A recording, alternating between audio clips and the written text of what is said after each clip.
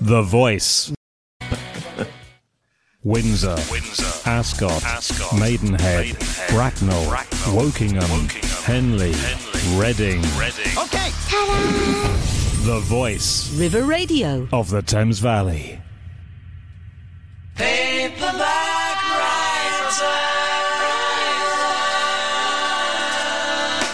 Good morning, it's Turning Pages here on River Radio. We'll be discussing some great books and our favourite reads. We'll be chatting with the author of a fabulous new novel based on the women who kept the RAF flying in World War II. And we're starting a new series, Tilly's YA Fiction Addiction. And it's down to the seaside for some salty favourites. Everybody wants to be a paperback writer.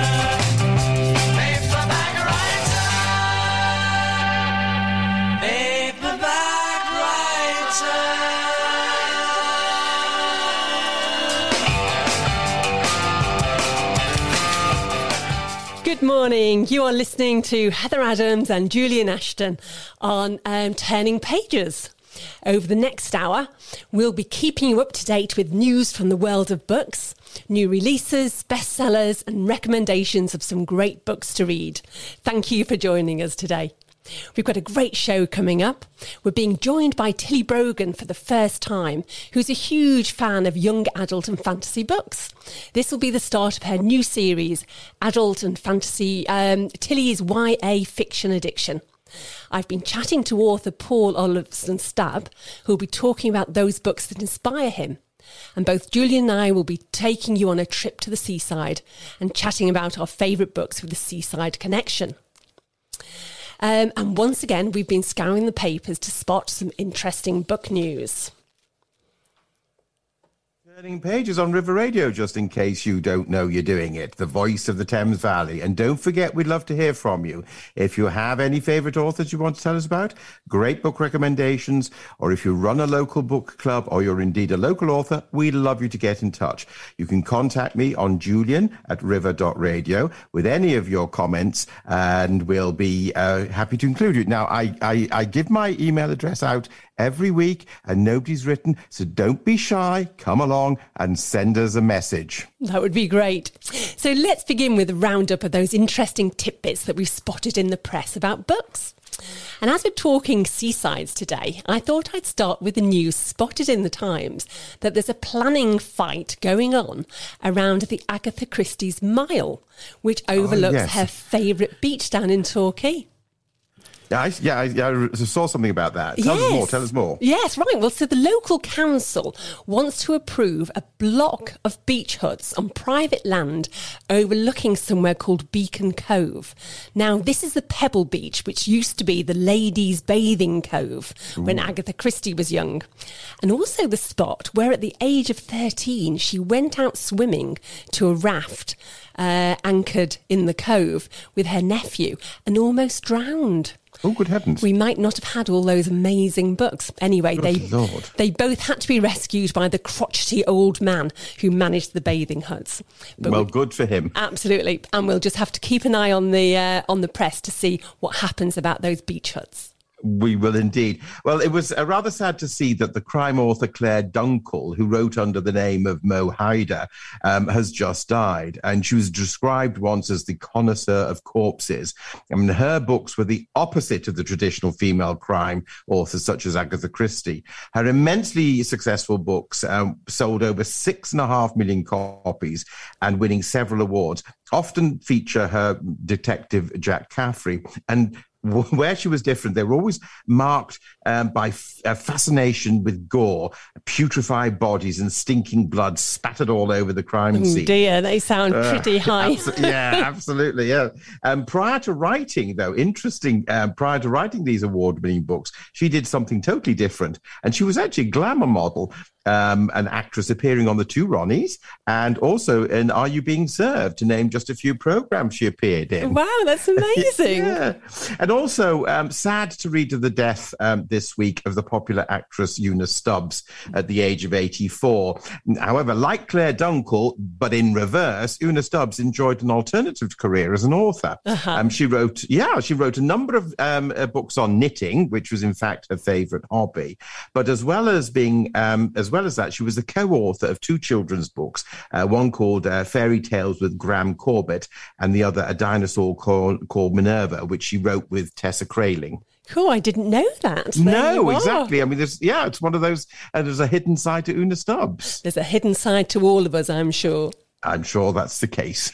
Now, both Julie and I are sitting here with our spectacles on, and I spotted a great book that's just been launched called Through the Looking Glass, The Spectacular Life of Spectacles. That's difficult to say.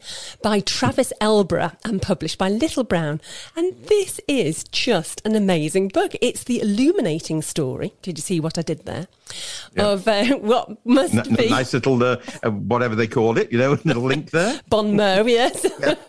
So an illuminating story of what must be one of the most wondrous inventions in the world, which we just take for granted really nowadays, don't we? So an estimated 4 billion people globally wear glasses. And the story starts in the 10th century. There's an Arabic treatise called the Book of Optics.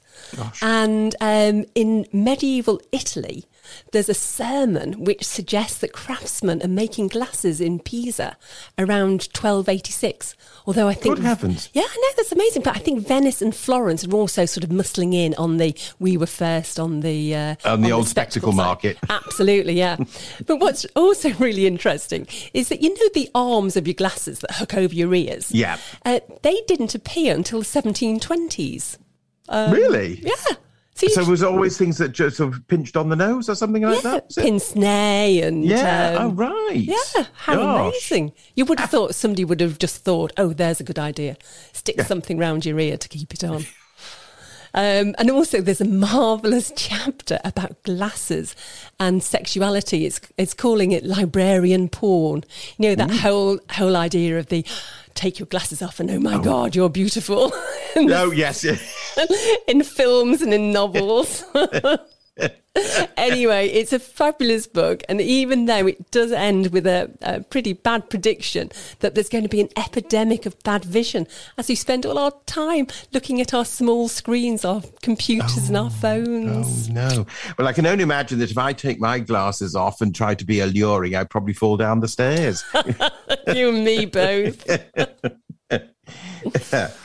Well, I was drawn to an article about which I've always known about this because Heather, I always say that any sport is dangerous. Yes. And this article is about the dangers of golf. And it was in the newspaper the other day. And it appears, according to another golf fanatic, Ian Fleming, that the 10th hole at the Royal St. George is the most dangerous of holes. Ooh. Well, so said James Bond during his grudge match against the international bullion thief Goldfinger.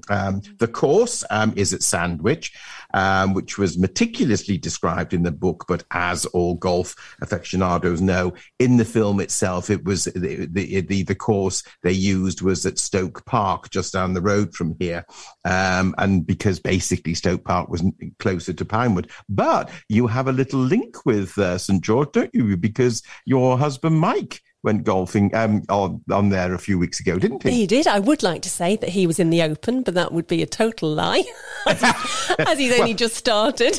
Yeah, well, come on, Heather. Our little maxim is never let truth get in the way of a good story. Exactly. So he was in the Open. He was in the Open, absolutely. Well, put it this way: he was in the open air. So there we are. Right, now, getting serious. I was reading a shocking report from Oxford University, which was based on, the BBC Radio 2 500-word story competition that they do, which is a really fabulous competition. Masses of people, masses of children enter it. But Oxford University did some research based on the characters in the books that they were writing, and it shows that because there's a lack of female characters in children's literature, when boys and girls write stories, they mostly use male protagonists, which is terrible. So what they found is that up to when you're small, when you're sort of 5 to 7, you're writing about girls, and then as you get more and more familiar with the world of books, you're finding that there aren't many female protagonists, and therefore you start writing about boys as the main character. So I think parents and grandparents need to ensure the books that they buy for their little ones all have really strong female characters in them. Come back, Pippi Longstocking. Absolutely. Well, now, I've just got a little snippet here, which is a very interesting partnership coming up. The author James Patterson and the singer Dolly Parton have teamed up to write a novel about a young woman who comes to Nashville to pursue her music-making dreams, and is going to be published in March next year. And it's called Run, Rose, Run. And Dolly's going to release an album of the same name alongside the book, which is going to consist of 12 original tracks. She says the new songs were written based on the characters and the situations in the books, and their lyrics was also feature in the novel, which I think is great. Oh, it's brilliant. I just love Dolly Parton. I think I think she's one of those actresses and performers that I think what you see is what she really is. This really lovely lady, really sparkly. And there's one thing, just a little thing. I don't know if you've ever seen the film Magnolia, Steel Magnolias, where Dolly plays one of the parts, and she's got a hair salon, which is the centre of it. Anyway, her husband takes her around the town blindfolded, and then he takes her, and there's another shop that he's created, which is the second bra, and she says, "Oh, I'm a chain." No, I haven't seen that. It's and if you do, make sure you've got boxes and boxes of tissues. It is the saddest film going, but it's a fantastic film. But Dolly Parton's having a moment at the moment because she gave a lot of money to the promotion of a vaccine, a COVID vaccine as well. Did she? Yeah, so she's doing lots, but just shows you that it doesn't matter how old you are, there's still lots you can give and do and be different and aspire to. And of course, if she was British, she'd probably become Dame Dolly, in fact, rather. Or Dame Polly Darton, yes, exactly. Yes. This is River Radio, and you're listening to Turning Pages with Heather and Julian. Thank you for listening. Coming up, we'll be talking to Tilly Brogan about her love for young adult and fantasy novels.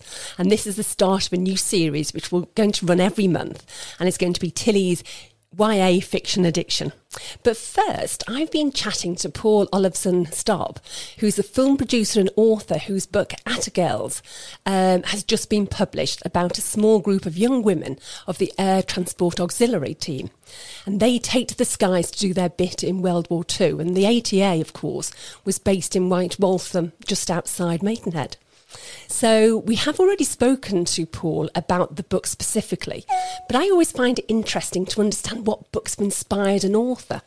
So let's listen to Paul's choice.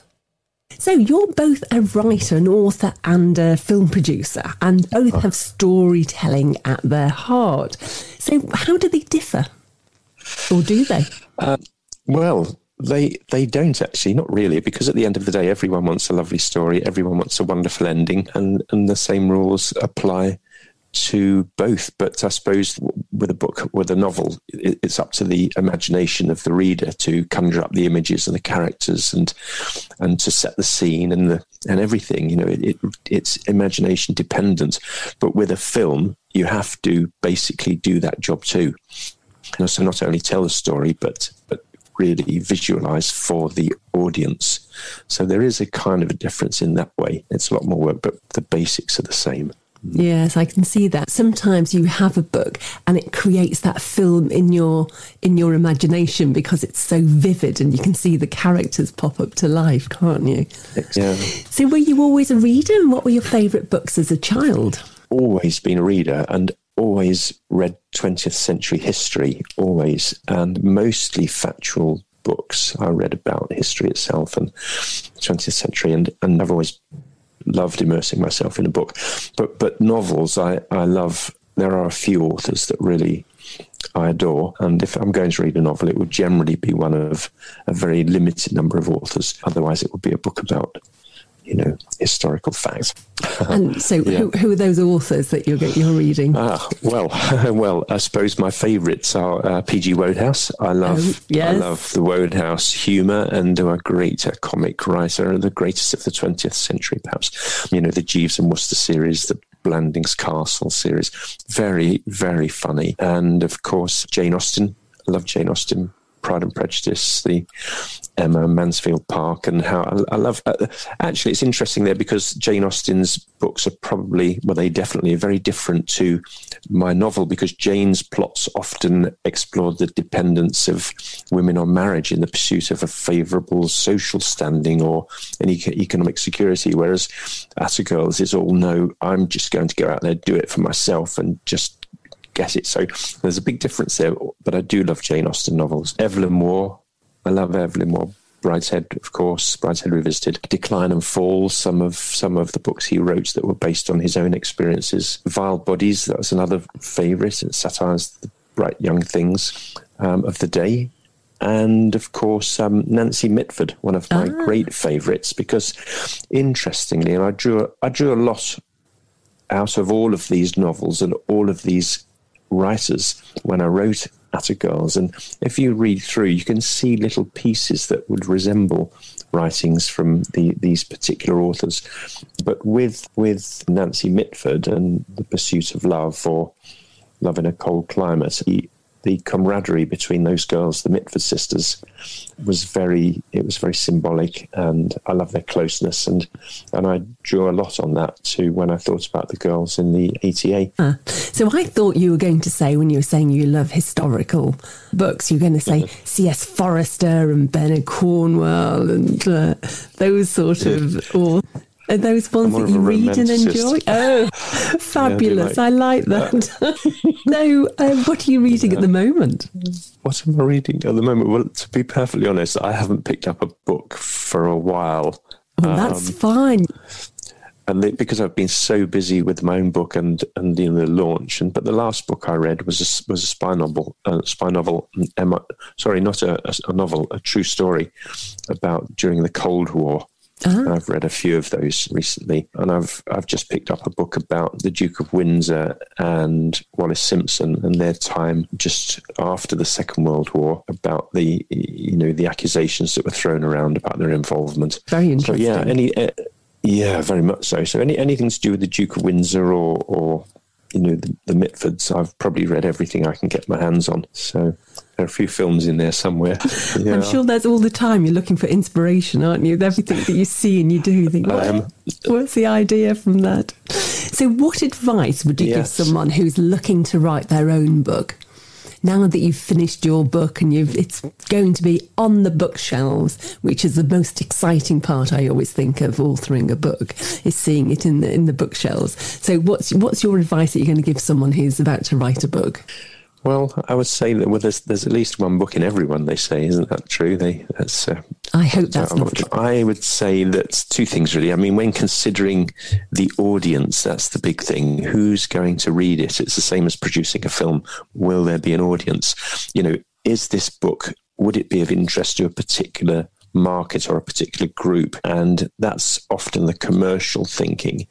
If you want to write a book for a commercial purpose, but if it's just a lifelong goal and it's a story one wants to tell about their family. A friend of mine has just written a book about his time in growing up in South Africa, very much a personal book that he doesn't even want to actually get published. He just wants to write a book. So I would say it depends entirely on the objectives, really, of the individual author. Yeah. Right. My one of my best friends, her father wrote a book, a history of his family, to give to his first grandchild, which I always thought was the most fantastic christening present. I mean, obviously, as a child, he's not going to be interested, but when he's sort of 20, 30, he is absolutely going to adore that book. And I always thought that was a lovely idea. Lovely idea. Yeah.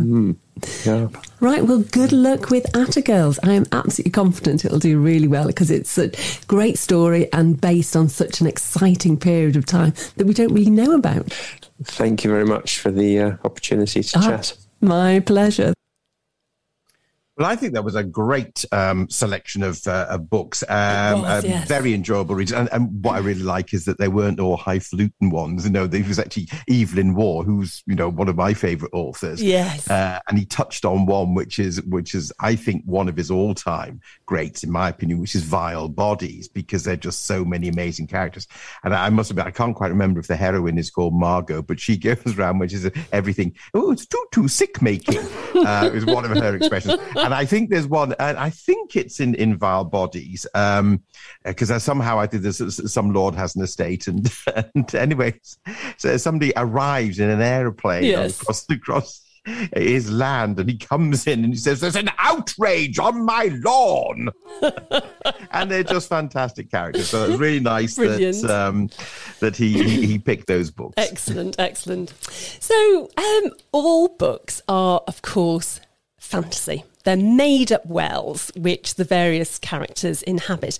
Even non-fiction books are representation of what we think really happened, because, of course, we all have our own truths. But one area which we haven't really covered as in the show so far is actually fantasy books. So to remedy this, we've asked Tilly Brogan to join the team, and each month she'll be joining us to cover a book or a series in a special section of the show called Tilly's YA Fiction Addiction, which is also the name of her bookstagram, I think that's how you say it. So to start off the series, I want to catch up with Tilly to find out what she enjoys in particular and why. Let's listen what she had to say. Tilly, thank you very much for joining me this morning. No problem. I'm really excited to talk about this. Excellent. So I'm going to call you a book influencer. So tell me, what do you do? What are your channels for enthusing people about books?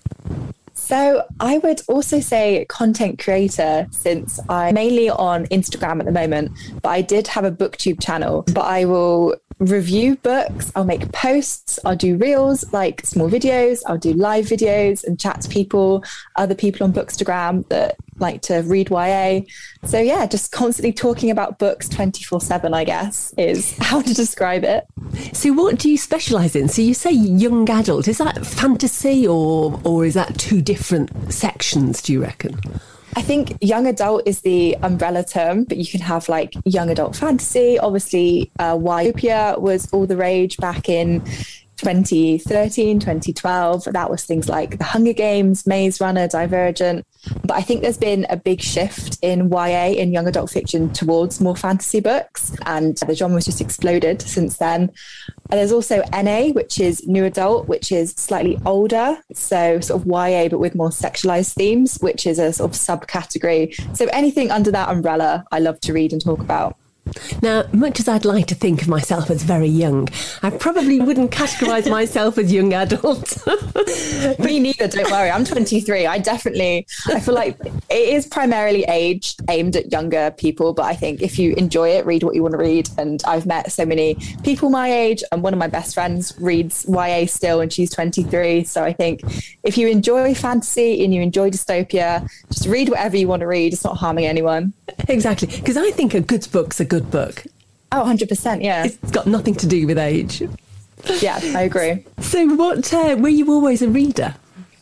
Yeah, I've always read since I was younger. My parents took me to the library after school, and I think they were big influences in that area. And I think when I was about 13, 14, that was when I started to read YA, and I was reading things like The Hunger Games. Me and my best friend went to see all the movies together. But then I went to university, and as you can imagine, other things got in the way. There wasn't as much time for reading. I also did English literature at uni, so I actually had to read the syllabus books instead of all these YA fantasy books. So I sort of stopped reading for 3 to 4 years. And then in my final year of uni and over the pandemic, I just started reading YA again and realised how much I used to enjoy it and how much I love the genre.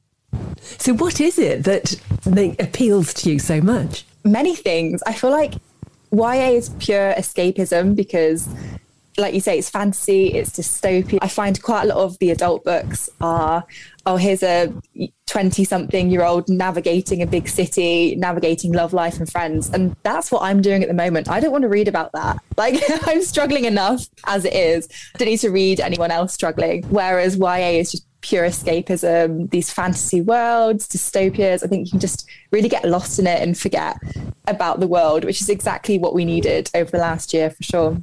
You're absolutely right. So yeah, has definitely. that period of time changed how you read? I think because when I graduated, I didn't have a job yet, but I was just working part-time in a supermarket. So I had a lot more time to read and to think about books. And there's a whole online community, which is the YouTube community, the Instagram community. And I think talking about books, but rather than talking about academic books at uni, but talking about books that I actually enjoy reading, just adds a whole new layer to it. And I think it's just so fun to discuss books that you actually enjoy reading, discuss the characters, the world. I just think it did change how I read, and it gave me a lot more time to do things that I actually want to do. And I think a lot of people in the pandemic realized that they have these hobbies that some people used to say they should be ashamed of, but they shouldn't, and they had no guilt surrounding them anymore. And I think people just took up reading again. I've got to say, to me, reading is always about enjoying a book. And if you're not... Definitely. There are so many books out there that if you're reading one that is really heavy going, you just put it to one side. Exactly, and pick yeah. another one up. There's so many Yeah. to choose from, isn't there?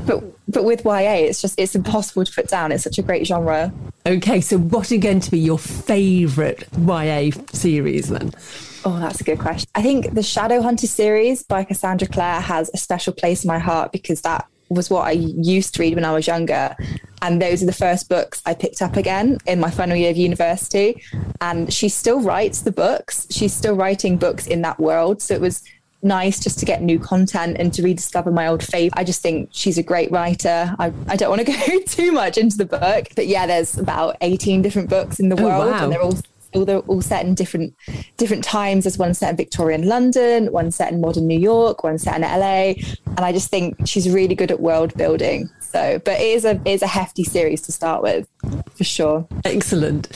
So obviously, I think most people will know The Hunger Games. Yes, for sure. Yeah. Which is brilliant. I've got to say, it was brilliant. So Yeah, what do you definitely. think about young adult or fantasy books being turned into films? Oh, it's really difficult because everyone, when you read a book, you have a set idea of what the characters look like.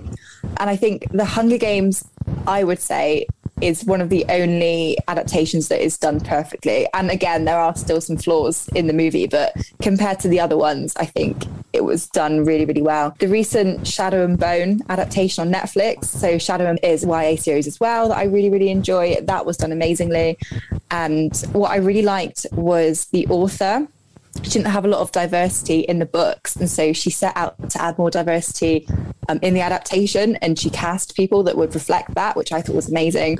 And I think that really reflected how the genre has grown, because picking up these books again after 4 years, it's just exploded. There's so much more representation of sexuality and of race, which is just amazing to see your favorite genre mature like that. So yeah, I think adaptations are great. I think it's difficult to please every single fan in the fandom and to have this accurate representation of what these characters look like. But yeah, overall, I think they're a nice way to bring it to life. Right, okay.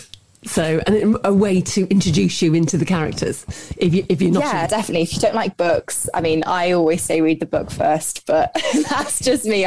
But I'm not going to shame you if you want to, I think the Shadow and Bone series is great, and they cast the actors perfectly. So if you want to watch the TV show before the books, I would highly recommend that as well. But I agree with you. Always books first. So what have you got by your bedside at the moment? What are you reading? Oh, I'm reading The Priory of the Orange Tree, which I started last night. It's a sort of like feminist Lord of the Rings set in this huge kingdom, and there's an east and a west, and it's just like a queendom, actually. I think it's all women in it, and there's dragons, and it's really hard to explain. There was no blurb when I picked it up, but everyone was just saying, you should read this book, you should read this book. It's like a big fantasy kingdom battle book. I really don't know how else to explain it. I've just started it as well. Fantastic. And who's the author of it? Samantha Shannon. Right. So there's no blurb associated with the book. Are you reading it on Kindle? No, on the back, it literally just says Queendom without an heir, an old enemy awakens. And then it just has all the reviews for the book. And I was like, that's six words to really intrigue me here. Yeah, it's really good so far. And everyone I've spoken to has really recommended it. So fantastic. Because that's the thing, it's recommendation, isn't it? Word of mouth. Well, that's the whole of Bookstagram. It's just people saying, read this and then read this. And if you liked this, you should read this. And I think it's just a great place to share your thoughts about the books, but also to get recommendations and to help other people if they're struggling, if they're in like a reading slump. Like, here's this book, this will get you back into reading. This is exactly what you need right now. So before you were writing about books on a website called The Tempest, there was different categories. There was like current affairs, fashion, the world, and they let me write about YA books, which was really, really good.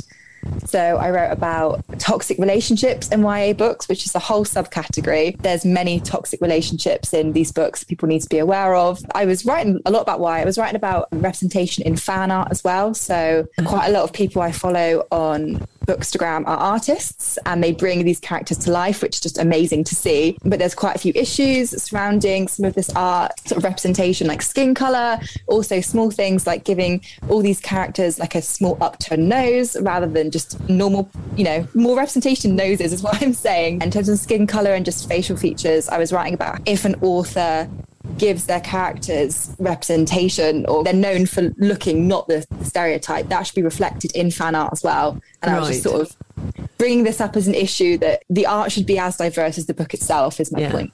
So one of the articles I was reading in The Tempest of yours was all about how the heroines of the books inspire you to do Keep Fit for a... I wrote, that was a fabulous article. So tell me about that. So I've always had most people my age have said they've always had an interesting relationship with their body. I feel like it's just part of growing up. But reading Divergent, I think, was the book that really inspired me. And obviously the main character, Triss, she has to train for these factions and train to be initiated. And it just made me realize that women could work out for fun. I think there's a whole diet culture associated with female health, how women should just exercise to lose weight. But these books, even Katniss from the Hunger Games doing the archery and obviously training for the games, they showed me that you don't have to exercise to lose weight. You can exercise because you enjoy it. And I started running when I was younger. And obviously the Shadowhunter series is just about a group of people who are descended from warriors and just work out and fight demons. So it just inspired me to, there's no shame in working out and enjoying it. It just gave me a whole new mindset to fitness. I love the way that books can inspire us to be our better selves in a way, to show us how we can be. It's weird how people think YA books are for younger readers, but they cover all these themes. They've got, representation. They cover lots of diversity as well. And then there are things like, they can inspire you to do things that you didn't realise you wanted to do. And now we're both off to the gym. So I think yes, we are. Yeah, it definitely inspired us for sure. So do you want to give a shout out to the Bookstagram account? Yes. So it's called My YA Fiction Addiction, all just one word, YA as in the two letters. But if you want to follow me on there, and feel free to message me if you want any recommendations, or if you've got any recommendations for me as well, that would be much appreciated. But come chat to me about YA. I would absolutely love it. Fantastic. That is great. So that's My YA Fiction Addiction. Like the rhyme. Tilly, thank you very much indeed. Thank you for having me. So we'll be having Tilly along every month. So if you do have any ideas or any thoughts or favourite books in the fantasy YA world, do get in touch with her on her Instagram, her Bookstagram account. So we're going to take a trip down to the seaside now. And whenever we think about the seaside, my thoughts always go towards Jaws by Peter Benchley. Dun, dun, dun, dun, dun, dun, dun, dun, dun, dun, dun, dun, dun. Exactly. I've only seen that on film. I haven't actually read the book, so no, we're not going to cover that one. And then, of course, there's Brighton Rock by Graham Greene, but that's one we've already covered. Yes, although I'm still going to recommend it. And there must be something about Brighton, as we've had a fabulous recommendation by a listener, Kate Hull, who recommends a series of comedy, cosy crime novels by Lynn Truss. Remember, she did Eats, Shoots and Leaves. But also isn't she the trade minister as well? No, not that Lynn Truss. No, this is the comedy author. Anyway, It's a fabulous book. It's based in Brighton, and after the notorious Middle Street massacre of 1951, the majority of Brighton's criminals were wiped out in a vicious battle, and so the policemen in Brighton thought they were going to have a pretty enjoyable time with no criminals, no crime and no stress, until of course a rather annoying and ambitious, not to mention irritating Constable Twitten shows up to work, and a vicious theatre critic is promptly murdered partway through the opening night of a new play. So there are 4 books in the series, and the latest one has just been published in June this year, called Psycho by the Sea, and they look fabulous fun. I mean, they actually do sound really interesting. They do. They sound great. A super recommendation, Kate. Thanks very much. So I've gone for a bit of classic crime to start off with, and I've pulled one of my favourite books off the bookshelf that I want to recommend, which is Evil Under the Sun by Agatha Christie. Now, we all want a quiet summer holiday in the sun, and this is exactly what Hercule Poirot anticipates when he books a week in a secluded hotel in Devon. And a beautiful and vain woman who's also staying at the hotel is found murdered, and there are a number of people who are likely suspects. So we've got a luxury summer hotel, we've got a closed circle setting, the victim as a man-mad red-headed actress, and Poirot in white trousers. What is there not to like? A fantastic cocktail of a story. Exactly. Let's hear a short reading from the start of the book. Evil Under the Sun by Agatha Christie. When Captain Roger Anring built himself a house in the year 1782 on the island off Lethercombe Bay, it was thought the height of eccentricity on his part. A man of good family, such as he was, should have had a decorous mansion set in wide meadows with, perhaps, a running stream and good pasture. But Captain Roger Anring had only one great love, the sea. So he built his house, a sturdy house too, as it needed to be, on the little windswept gull-haunted promontory, cut off from land at each high tide. In 1922, when the great cult of the seaside for holidays was finally established, and the coast of Devon and Cornwall was no longer thought too hot in the summer, Arthur Anring found his vast and convenient Lake Georgian house unsaleable. But he got a good price for the odd bit of property acquired by the seafaring captain. The sturdy house was added to and embellished. A concrete causeway was laid down from the mainland to the island. Walks and nooks were cut and devised all round the island. There were 2 tennis courts, sun terraces leading down to the little bay, embellished with rafts and diving boards. The Jolly Roger Hotel, Smuggler's Island, Lethercombe Bay, came triumphantly into being. It was enlarged and improved in 1934 by the addition of a cocktail bar, a bigger dining room, and some extra bathrooms. The prices went up. People said, "Ever been to Lethercombe Bay? Awfully jolly hotel there, on a sort of island. Very comfortable and no trippers or charabangs. Good cooking and all that. You ought to go." And people did go. There was one very important person, in his own estimation at least, staying at the Jolly Roger this summer. Hercule Poirot, resplendent in white duck suit, with a Panama hat tilted over his eyes, his moustaches magnificently befurled, lay back in an improved type of deck chair and surveyed the bathing beach. A woman came down past them from the hotel to the beach. Her arrival had all the importance of a stage entrance. Moreover, she walked as though she knew it. There was no self-consciousness apparent. It would seem that she was used to the invariable effect her presence produced. She was tall and slender. She wore a simple backless white bathing dress, and every inch of her exposed body was tanned a beautiful even shade of bronze. She was as perfect as a statue. Her hair was as rich flaming auburn, curling richly and intimately into her neck. Her face had that slight hardness which is seen when 30 years have come and gone, but the whole effect of her was one of youth, of superb and triumphant vitality. There was that about her which made every other woman on the beach seem faded and insignificant. And with equal inevitability, the eye of every male present was drawn and riveted on her. The eyes of Hercule Poirot opened, his moustache quivered appreciatively. Major Barry sat up, and his protuberant eyes bulged even farther with excitement. On Poirot's left, the Reverend Stephen Lay drew in his breath with a little hiss, and his figure stiffened. Major Barry said in a hoarse whisper, "Arlena Stewart. That's who she was before she married Marshall. I saw her in Come and Go before she left the stage." That's great setup, isn't it? It is. So I love that idea that Devon and Cornwall might have been thought too hot in the summer. I know, it's extraordinary, isn't it? Oh, for that thought. Indeed. Anyway, the great thing about Dame Agatha, of course, is the way that she leads us all down the lane with first one obvious culprit and then another.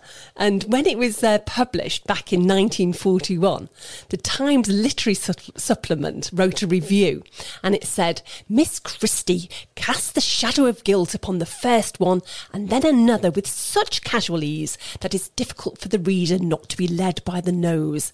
Everybody is well aware that any character most strongly indicated is not a likely criminal, yet this guiding principle is forgotten when Miss Christie persuades you that you are more discerning than you really are, and then she springs her secret like a landmine." Excellent. Fabulous. And as we know, it's been adapted into a film with Diana Rigg playing the ill-fated Arlena Marshall, and with Peter Ustinov playing Poirot.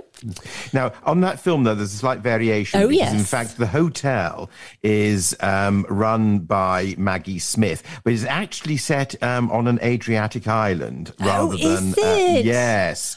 It's very interesting. It's on an Adriatic island because Maggie Smith was the mistress of the king and he'd given it to her. But the David Suchet one, which I think you were going to mention, the Yes. TV series, Yes. they actually do use the Berg Island Hotel. So that's the David Suchet television one is the genuine hotel. And it looks a fabulous hotel. Oh, it does doesn't fantastic. Yeah. Superb art deco. Yeah. Yeah, absolutely. And of course, with the Dave Suchet's programme, they've actually changed the plot slightly, and to get Miss Lemon and Hastings, and there's slight Right, changes. yes, you get to them it. all in, yes. Yeah.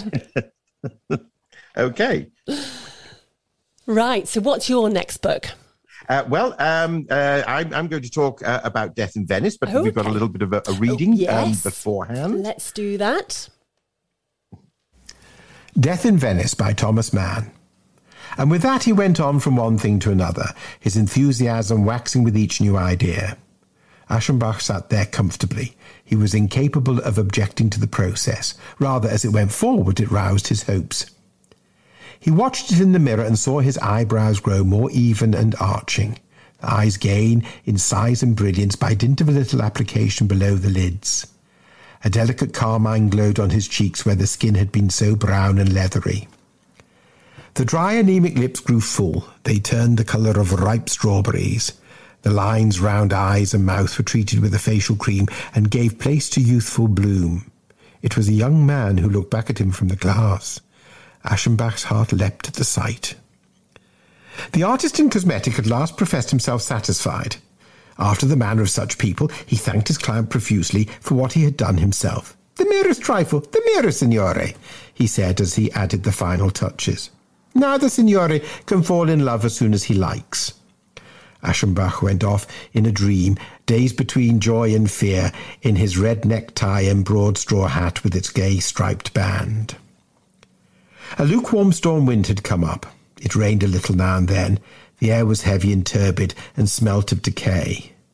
Aschenbach, with fevered cheeks beneath the rouge, seemed to hear rushing and flapping sounds in his ears as though storm spirits were abroad, unhallowed ocean harpies who followed those devoted to destruction, snatch away and defile their viands.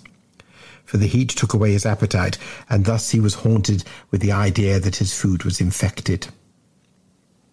One afternoon he pursued his charmer deep into the stricken city's huddled heart. The labyrinthine little streets, squares, canals and bridges, each one so like the next, at length quite made him lose his bearings. He did not even know the point of the compass. All his care was not to lose sight of the figure after which his eyes thirsted. He slunk under walls, He lurked behind buildings or people's backs, and the sustained tension of his senses and emotions exhausted him more and more, though for a long time he was unconscious of fatigue. Tadzio walked behind the others. He let them pass ahead in the narrow alleys, and as he sauntered slowly after, he would turn his head and assure himself with a glance of his strange twilight grey eyes that his lover was still following. He saw him, and he did not betray him. The knowledge enraptured Aschenbach. Lured by those eyes, led on the leading string of his own passion and folly, utterly lovesick, he stole upon the footsteps of his unseemly hope, and at the end found himself cheated. The Polish family crossed a small vaulted bridge, the height of whose archway hid them from his sight, and when he climbed it himself, they were nowhere to be seen. He hunted in 3 directions, straight ahead and on both sides the narrow, dirty quay, in vain. Worn quite out and unnerved, he had to give over the search. Well, The Death in Venice was written by Thomas Mann, and it was published in 1912 under the German title Der Tod in Venedig. And it's quite a slim volume. In fact, it's a novella. And Thomas Mann wrote it when he visited Venice himself in 1911. Which is such a beautiful city. Such a beautiful city, isn't it, Venice? Absolutely, yes. And to have such a story of passion in that city and the surroundings, very atmospheric. Yes. And it is a story of obsession and unrequited love. And actually, it's probably very daring when you think that it was published only 17 years after the trial of Oscar Wilde. Ah, yes. Now, the principal character of the story is Gustav von Aschenbach, a famous author who's recently been ennobled by his country in recognition of his literary achievements, thus allowing him to insert the aristocratic von into his surname. And he's a man in his early 50s, dedicated to his art, and he's a widower. Now, after his ennoblement and being lionized, Aschenbach decides to take a holiday. But after a false start in Pula, he decides that he's meant to go to Venice, where he takes a suite at the Hotel de Ban in the Lido. Now, whilst on the boat, on the ship traveling to Venice, he sees an older man in the company of youths. However, the man is grotesquely sporting a wig. He has false teeth and makeup to try and make himself look younger in the company of these other young boys, which von Aschenbach finds abhorrent. Though, of course, as we've heard from the reading, he succumbs to that himself, yes, where he wants to make himself beautiful for his young boy that he sees. Aschenbach checks into the hotel where at dinner he noticed an aristocratic Polish family at the adjacent table, and it includes an incredibly beautiful adolescent boy about the age of 14 who's wearing a sailor suit. And Aschenbach gazes upon this boy as the perfect embodiment of Greek sculpture. Gosh, this is racy. Yeah, well, yes, really, honestly. But the interesting at this point, it's sort of it's almost like a fatherly interest, even though he has no children of his own. But whilst taking the air along the beach, Aschenbach spies the family and manages to overhear the name of the boy, and it's Tadzio. And this he conceives of what he first interprets as an uplifting artistic interest. However, the weather in Venice is getting really hot and humid, and it's starting to affect Aschenbach's health, and he decides he's going to return home. But when his luggage is mislaid on the way to the railway station, he feigns anger that it's been misplaced, but he takes this as an omen that he should return to the hotel, which he does joyfully. But over the next few days and weeks, his interest in the beautiful Tadzio becomes an obsession. Aschenbach watches Tadzio constantly, secretly follows him about Venice, as we've heard in the reading. But one evening he was rewarded when Tadzio directs a very charming and warm smile to him, which causes Aschenbach to sort of blush and rush into a nearby empty garden to whisper out loud, "I love you." But the dark clouds are gathering when discreet public health notices are being posted around the city for an unspecified contagion. And whilst the city council tries to play down what the contagion, that it's not serious, it is in fact cholera.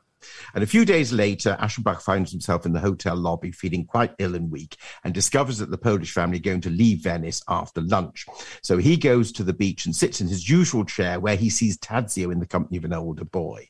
A fight breaks out between the two boys, and Tadzio is quickly bested and angrily wades over to Aschenbach's part of the beach, where he looks out to sea before turning halfway round to look to his admirer. And it seems to Aschenbach that Tadzio is beckoning to him, and he starts to rise from his chair to follow Tadzio before he collapses back into the chair. And it's some time, a few minutes later, when he's discovered, and he's died. Have you just, spoiler alert there? Yeah, spoiler alert. That's terrible. But an amazing love story. Incredible. In that respect. Yes. Yeah, and as you quite rightly said, you've got Venice is so romantic, isn't it? Yes. So that really sort of the architecture weaves into that whole atmosphere of unrequited love and passion. And in fact, if anybody's a bit concerned about it, I mean, nothing has gone on, of course. It's all very much at a distance and so on. It's this admiration, but it's quite an amazing story. And of course, interestingly, that both you and I have actually chosen seaside stories with death in it. Yes, absolutely. Well, of course, when you're on holiday, you just want a bit of escapism where everything's sorted. So I've also gone for a love story for my next one. And I've moved over to the Caribbean. And I'm going to talk about The Mermaid of Black Conch by Monique Roffey. Now, it won the Costa Book of the Year award last year, just as the pandemic was hitting. So just a really bad time to win such a prestigious award. And the award is renowned for choosing immensely readable books. So The Mermaid of Black Conch is a worthy winner, and I would encourage people to rush out and buy a copy if you haven't already. It's set in a tiny Caribbean village in the 1970s, and there's a charming romance between a fisherman, David, who lazily awaits his catch, and he snares a centuries-old mermaid who'd been cursed by women jealous of her beauty. Now, she's drawn to the sound of the guitar that David's strumming, and he wonders if he's been smoking too many spliffs. And the bittersweet plot kicks in when their regular secret meetings are brought to an end by a couple of Americans, Thomas and Hank, a Florida father and son, are trawling the inland waters in the hope of bagging a first prize in a fishing contest. Now, suddenly, they get hold of our mermaid and they're thinking big, a sail to the Smithsonian, the cover of Time. But they don't reckon on David's plan to rescue her. So the beauty of the book is the development between these mythical goings-on with pin-sharp detail from the real world as she hides away in David's bedroom and navigates the perils and pleasures on life on land as she turns into a real woman. So a riff on Pygmalion. And it's published by People Press, which is a small independent publisher. So it's really fantastic that not only Roffey, but also People Press are actually having a huge success on their hand. Lovely. Yeah. Excellent. So your final book then, Jules? Yes, well, this I've chosen as my final one is The Shell Seekers by Rosamund Pilcher, which was published in 1987 by Coronet Books, which is an imprint of Hodder and Stoughton. And the story of the Shell Seekers is told near the end of Penelope Keeling's life, and she's reflecting on her life and relationships after she suffered a mild heart attack. And she thinks back to a Cornish seaside town called Porthcerris, where she had lived during the Second World War. Pardon me. But Penelope discharges herself from the hospital and she returns home, and she resolves to return to Porthcerris, which has all the fond memories. And that's, in fact, where she met her husband and the father of her children. Now, she asks her three now adult children, Olivia, Noel and Nancy, to accompany her, but all three of them, typically come up with excuses of one sort or another why they don't want to go. So Penelope invites Antonia, who is the daughter of Cosmo, whom Olivia, one of the daughters, was in love with before he died. Now, we're not too sure if Antonia is the daughter, but anyway. In so doing, Penelope thinks that she's put an end to Nancy's carping on that she, Penelope, should really have a carer. And so that takes care of that. And then Penelope asks her gardener, Danis, to join them. Now, the story is interweaved with the works of art made by Penelope's famous artist father, Lawrence Stern. his star, no pun intended there, began to fade in the firmament of great artists after his death. But now his paintings have come back into fashion. And on top of that, commanding very handsome prices. Now, Penelope has 3 works in her possession, 2 incomplete works, and the famous one, which is The Shell Seekers of the book's name.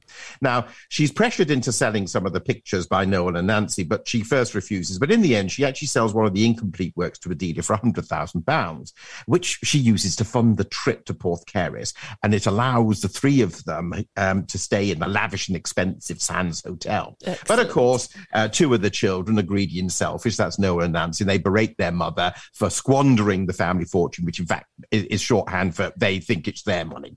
Anyway, so she even makes them more furious because she then donates the very valuable Shell Seekers to the Porthcaris Art Museum, Excellent. Which her father had founded. Well done. Which is actually fantastic. So it's up yours, Dolores, in a way. But when they come back from Porthcaris, Antonia moves in with Penelope as the carer. That takes her there. But one evening, Penelope has a sleepless night, so she goes into the garden and suffers another heart attack. And this is not a spoiler because it's not the end of the story. But as she just before she dies, she actually sees the vision of her husband come towards, and she that's dies. Nice. But it isn't the end of the story. There's much more to it because then we have to go into what happens after the will is read, and there's some more hijinks going on there, and then what happens to 2 of the characters as they start a new life together. So you've got to read The Shell Seekers if you haven't already, if you want to know what happens at the very end. Excellent.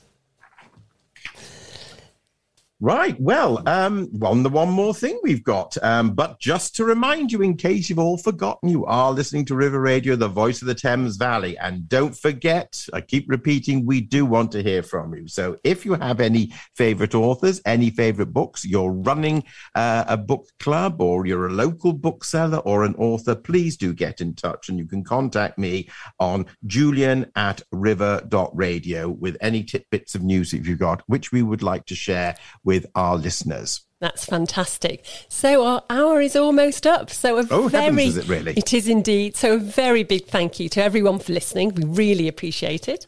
And thanks also to author Paul Olivson-Stabb, whose book At a Girls is out now. And Tilly Brogan, our new compatriot. Colleague. And she'll be doing Tilly's YA fiction addiction. Which we should say, YA is young adults. It is indeed. Yeah. So other books we've been recommending today are Through the Looking Glass, The Spectacular Life of Spectacles by Travis Elborough and published by Little Brown. One that we've snuck in is Jeeves and Wooster by P.G. Woodhouse, which is published by Hutchinson, and also Vile Bodies by Evelyn Waugh, published by Penguin. Yes, and Brideshead Revisited by Evelyn Waugh, published by Penguin as well. And then we've got The Shadow Hunters by Sarairas. Shadow Hunters Sarairas by Cassandra Clare, published by Walker Books. Priory of the Orange Tree by Samantha Shannon, published by Bloomsbury. A Shot in the Dark and Psycho by the Sea by Lynn Truss, published by Bloomsbury. Evil Under the Sun by Agatha Christie, published by HarperCollins. Death in Venice by Thomas Mann, published by Penguin. And The Mermaid of Black Conch by Monique Roffey, published by People Press. And The Shell Seekers by Rosamund Pilcher, published by Coronet. Next week, we'll be chatting with Harriet Reid Ryan, who will be talking about the fiction authors scheduled for the Henley Literary Festival, which is on between October the 2nd and the 10th at Henley. We look forward to you joining us next Wednesday between 11 and 12 noon on River Radio. And if you're not able to join us then you can listen again directly from our website. And Turning Pages on River Radio is also available as a podcast. Goodbye. So I wanna be a paperback writer. Paperback writer. It's a dirty story of a dirty man and his clinging wife doesn't understand. His son is working for the Daily Mail. It's a steady job, but he wants to be a paperback writer. Paperback writer. Paperback writer.